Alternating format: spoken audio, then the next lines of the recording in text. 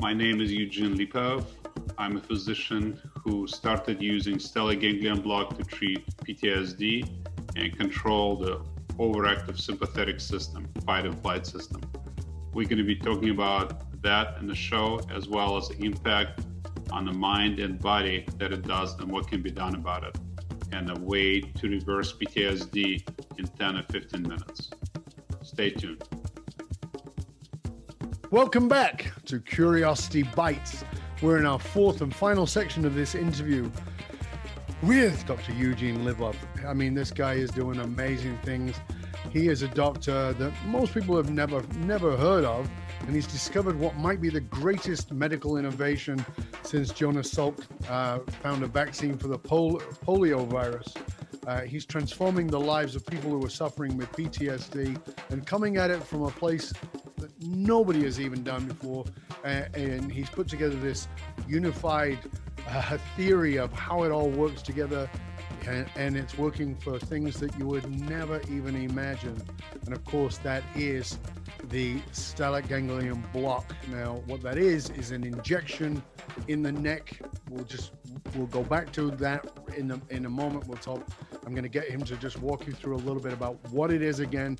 And I really want to look at what we can do, each of us, to be part of this and make this come out in the world so that it's not so peripheral. So let's just talk about, Eugene, just walk us through a little bit about what it actually is, because we talked about it, but it might still be a bit nebulous for most people. Yeah, so essentially it's a procedure that's done by pain physicians such as myself. It's been modified some, but we won't get in detail there. So basically, the patient lies on the table. We use ultrasound to make sure we know where everything is, blood vessels, and where the target is. So the ultimate target is the sympathetic ganglia called stellate ganglion, which sits in front of one of the muscles on the neck. And we could see it pretty readily using ultrasound, and we use a special needle in there. Once we get in the right spot, we numb up the skin, place the needle in, put some medicine in there, and that's about it. So just so everybody understands, explain what that ganglion is. That's nerves, right?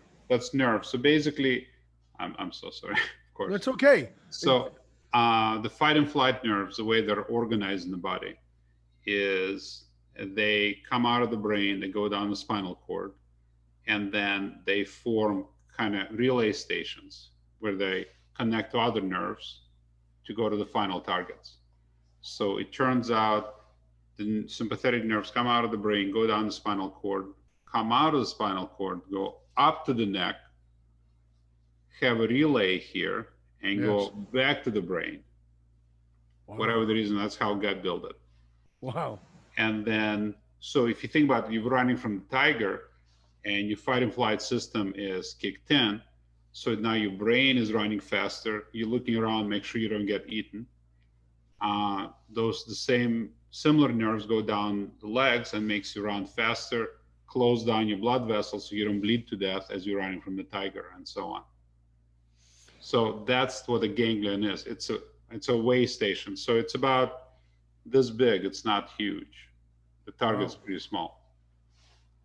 And so you use the ultrasound so that you don't going somewhere else, because I imagine it would be pretty easy to go somewhere else.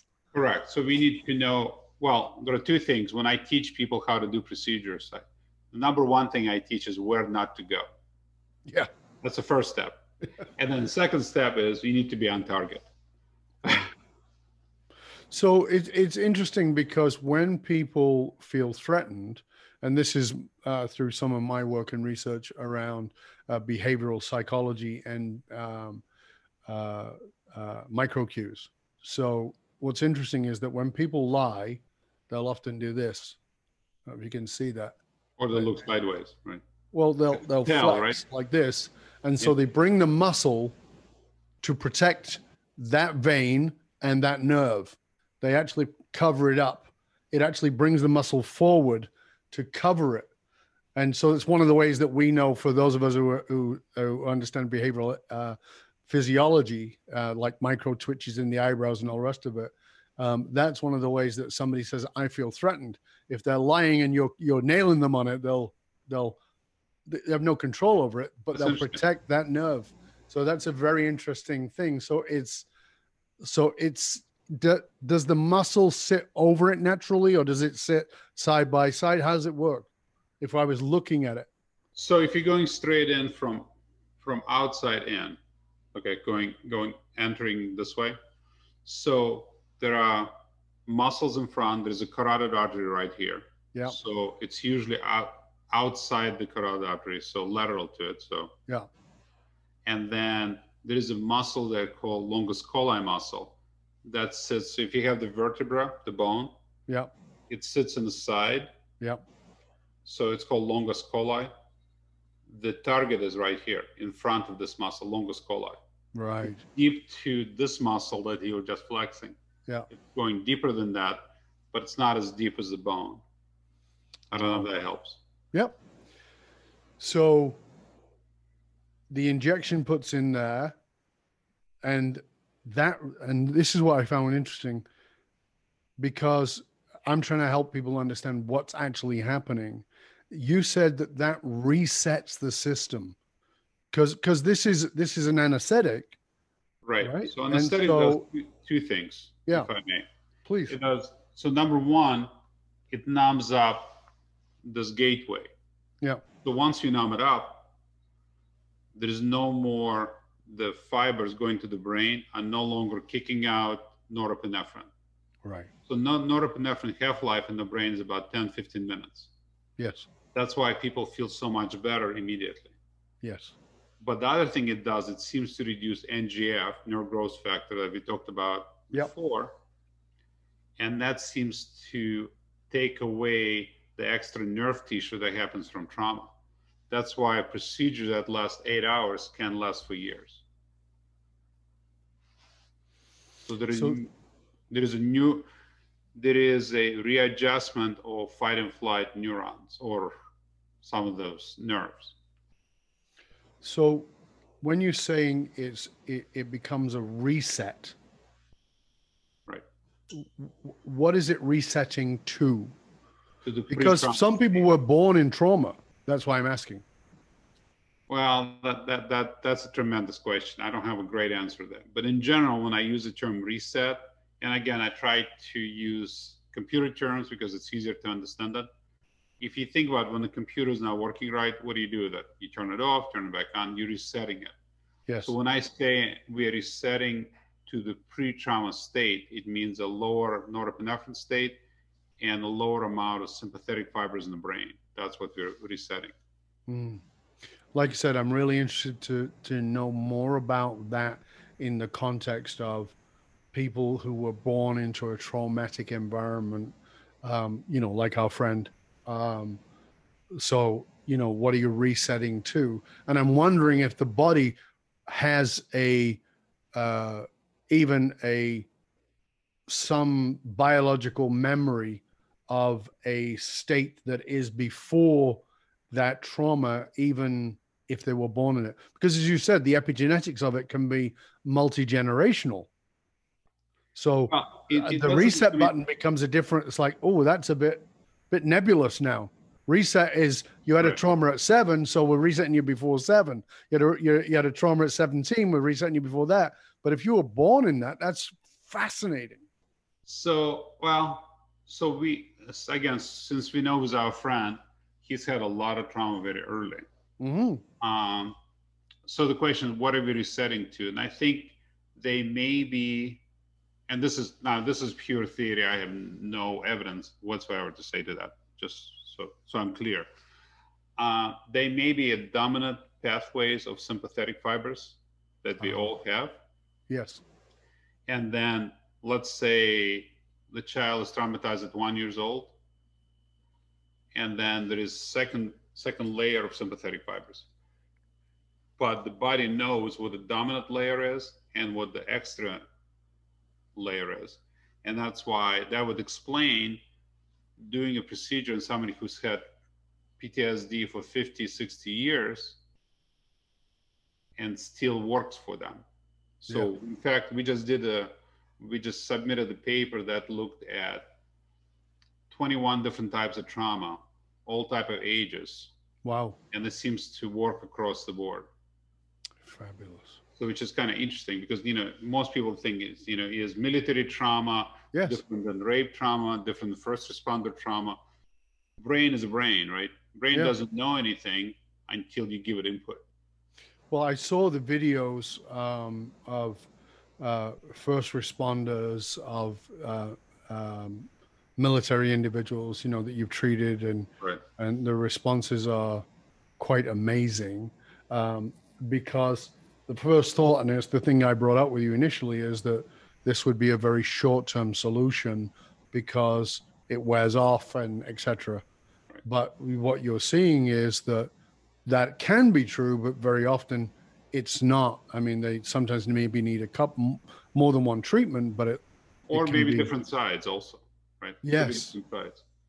Yeah, and we also do something else. We do something called pulse radiofrequency, which is it's something that's used in pain medicine to prolong the effect of local anesthetic. So the point is there are other things we could try to do if there is a response. And again, there is definitely a failure rate. Keep in mind, anybody says in medicine is 100% treatment capability, it's just not possible. But you're getting like 80%, aren't you? Higher than that, yeah. That's, I mean, like, can you tell me anything that's getting an 80%? I don't know of anything. In psychiatry? Yeah. I'm not aware of that. No, I'm not aware of it. And I've done a lot of research. Right? I don't know of anything. Like, Prozac, you can name whatever you want. Nothing's getting you an 80+%. That's pretty, that's miraculous. Well, I'm not disagreeing with that. That thing to remember, for example, I'll give you another example. We had a 12-year-old child.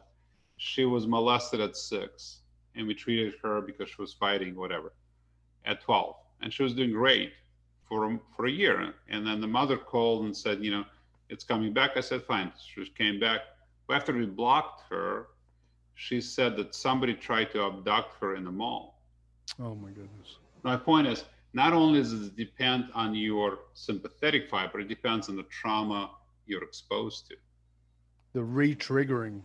Right. If you have no trauma, then you may not return. And that's why we've had people come in and go, I'd like to have the block. My marriage is horrible. It's falling apart. And my suggestion is get your marriage under control one way or another, then come back. But you need to have a place to be safe and comfortable, and then have a psychological treatment on all of will help you. But I don't want to do something and be re-triggered immediately. No, but again, this is the whole thing around the hardware software, right? This is correct. Right back to where we started. This is not going to be solved at a hardware level. It's not going to be solved at a software level. It is, in a lot of cases, both. And I think that we go looking for this panacea that is going to be the thing for everything, and very rarely is that the case. But this is doing things that people have never even considered. I want to know how we, meaning the people listening, me, any of people I know, how can we be part of bringing this to the world? Because as I said in the end of the last episode, this is in a research thing right now. People who have a lot of money might be able to step up and say, I'd like to have that. But this needs to be available. This needs to be out there. How can we help make this a reality for people? So, well, I have a shopping list for you. Thank you. I've got my pen in hand. Perfect. So there are, if you don't mind, we'll dream big, right? So there is a couple of things we would be very interested in. So our not-for-profit, ErasePTSDNow.org, which is our foundation or organization, we always need more resources to treat more people. So we recently started treating people in Englewood, Chicago, where a lot of people are being shot, and we've got some, thankfully, amazing successes there. We'd like to treat different populations. I'm very interested in urban population. I'm interested in abused women. I'm very interested in veterans. So just the mere fact, if we can get, no gift too big, no gift too small, right? So we'd like to Sure. keep treating people.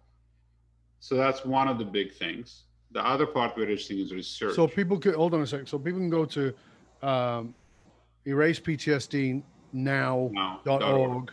They can donate there. Yes.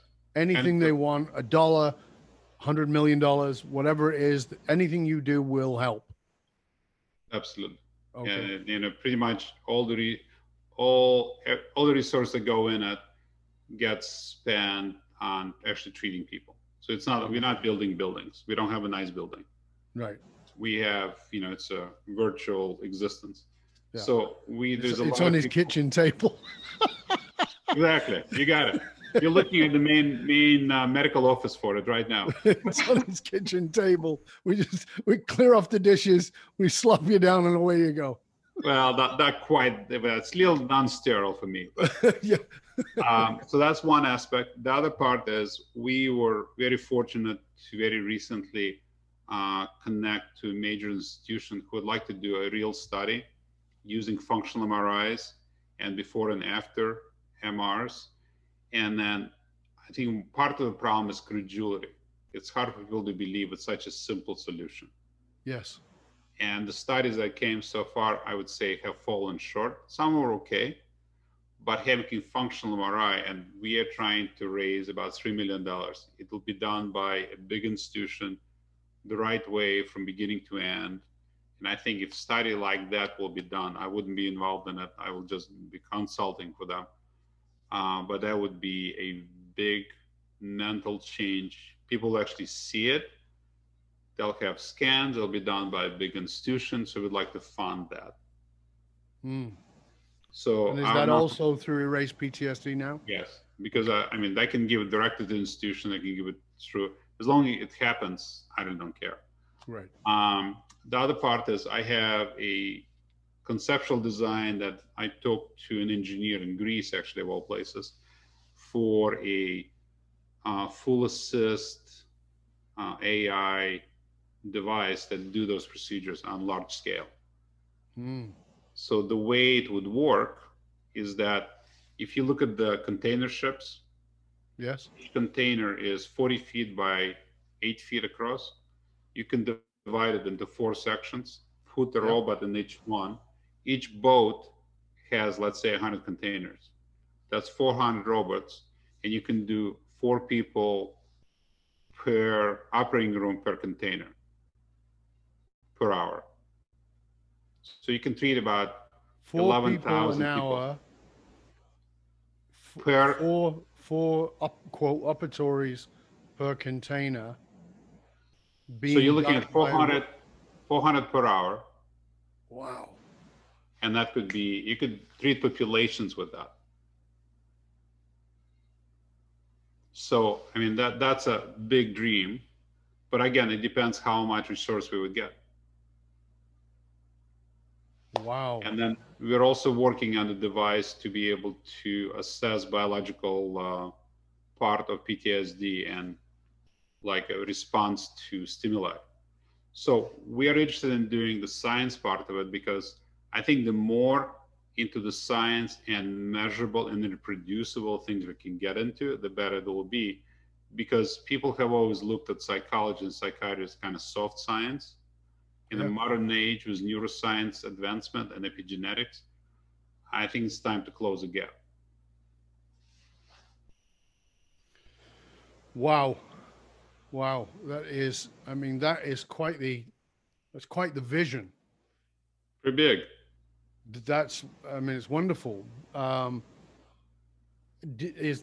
course that would take a ton of money to set up. Yep.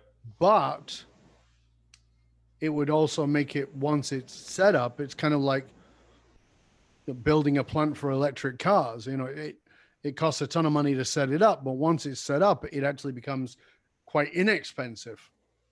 Oh, absolutely. But the other part, though, is, so in ideal world, here's what I would love to see. If we can get the study done, let's say it's $3 or $4 million or $3 million.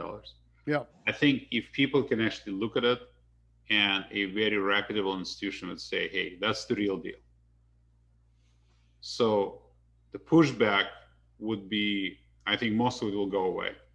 And the other part, I personally am very strongly focused on multiple different population, people who are ex-convicts, first responders, abused women. I'm particularly interested in abused women because of my mother's death, and military personnel.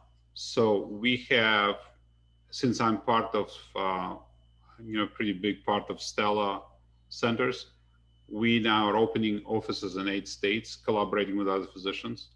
So potentially, if we can get money enough for profit, then we can start. It's not just me doing it; it'll keep growing everywhere, and it'll be available. We're talking about today. We're not talking about some hypothetical, highfalutin study in 10 years. If somebody, let's say Bill Gates or somebody like him, say, "Okay, here's $10 million. What are you going to do for it?" Well, it's really easy. You take $10 million divided by 1,500, and that's how many patients you're going to fix. It's not how much. My question has never been how much money do I want. No. Right? How many people do you want to treat? Right? What can you afford? 10%, 100 people, 1,000 people. Do you want to do a study? What are you interested in? All of that. So people who are high net worth would be amazing for them to get into it if possible. But the other piece around this is the advances in functional MRI, because you're saying that you can literally see a change in the brain as it's done. So there was a study done out of Long Beach, California, where they used a PET scan before and after a stellate, and they were able to demonstrate amygdala deactivation on the right side. Small study, only 6 people, so it's tiny. So yes. People not going, oh my God, this is like amazing, because it's small n, but we already have preliminary evidence what we're going to see. And that was, the MRI done was done a week later. I mean, that was a week later.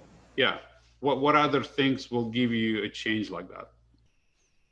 I don't know of anything. I mean, you know, so it's interesting for me because I look at the research around psilocybin treatment and LSD being used for therapeutic uses, and using MRIs and such to see PET scans to see that there's a change in the brain because we now understand the brain is plastic. As a result of these things and bringing these things to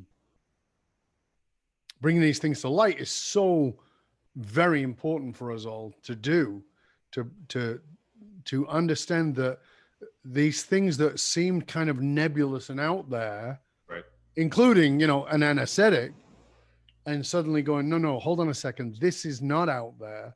Here's the evidence that we can see. You know, one of my diagrams when I teach is I'll draw a circle on a board and I'll say, you see this circle? And they go, yeah. So everything inside this circle is everything that was known about science in 1900.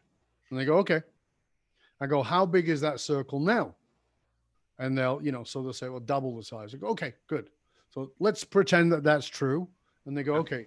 I go, now, what, if you now see that the circle is double the size, in 1900, what was everything that is now in the circle?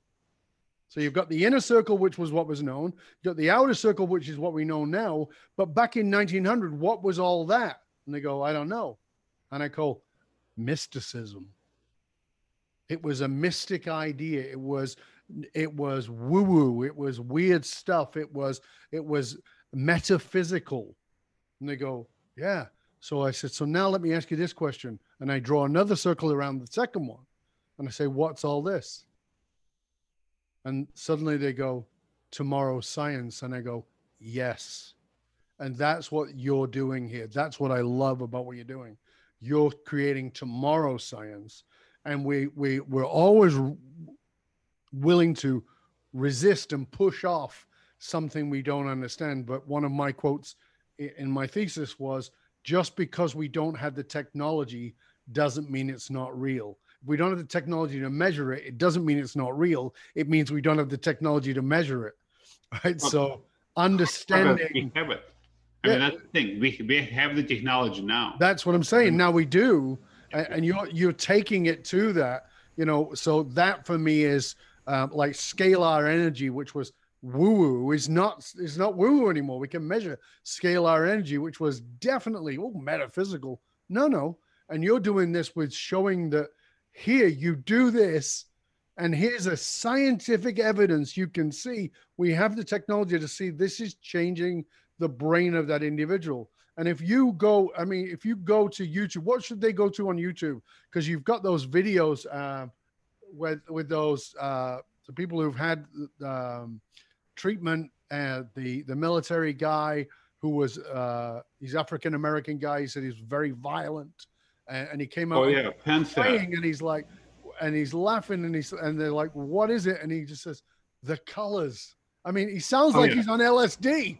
Exactly. Yeah, that was a PenFed. By the way, they're going to be releasing 3 more sections of that. Oh, wonderful. The 3 months follow-up is coming next week. I'll send it to you if you don't mind. Please do. Yeah, we'll definitely promote that for you. Absolutely. My friend, I can't tell you how much I have enjoyed this conversation. I am, to say the least, honored that you took the time to be with us. I'm so really grateful. Thank you so much. I know you're a busy lad. I know you got people banging down your door. And I really appreciate you taking the time. And it is it's an investment of time, but I really want people to understand this. I want to bring this to light, and I will do everything I possibly can to assist you in doing so. Thank you so much. Is there anything else anybody should know before we finish up this section? I think hope is coming your way. Yeah, really, that's amazing. I hope you'll stay with us to the end as we sign off here. Again, I want to thank you, dear listener, for tuning in. And remember that you can actually catch the videos of this if you go to our Patreon channel, patreon.com/Dov Baron. When you get to that, if you go inside of there, once you become a member, you'll get access to the videos from this, which is also wonderful. So patreon.com/Dov Baron.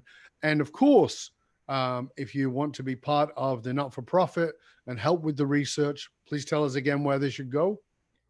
ErasePTSDnow.org.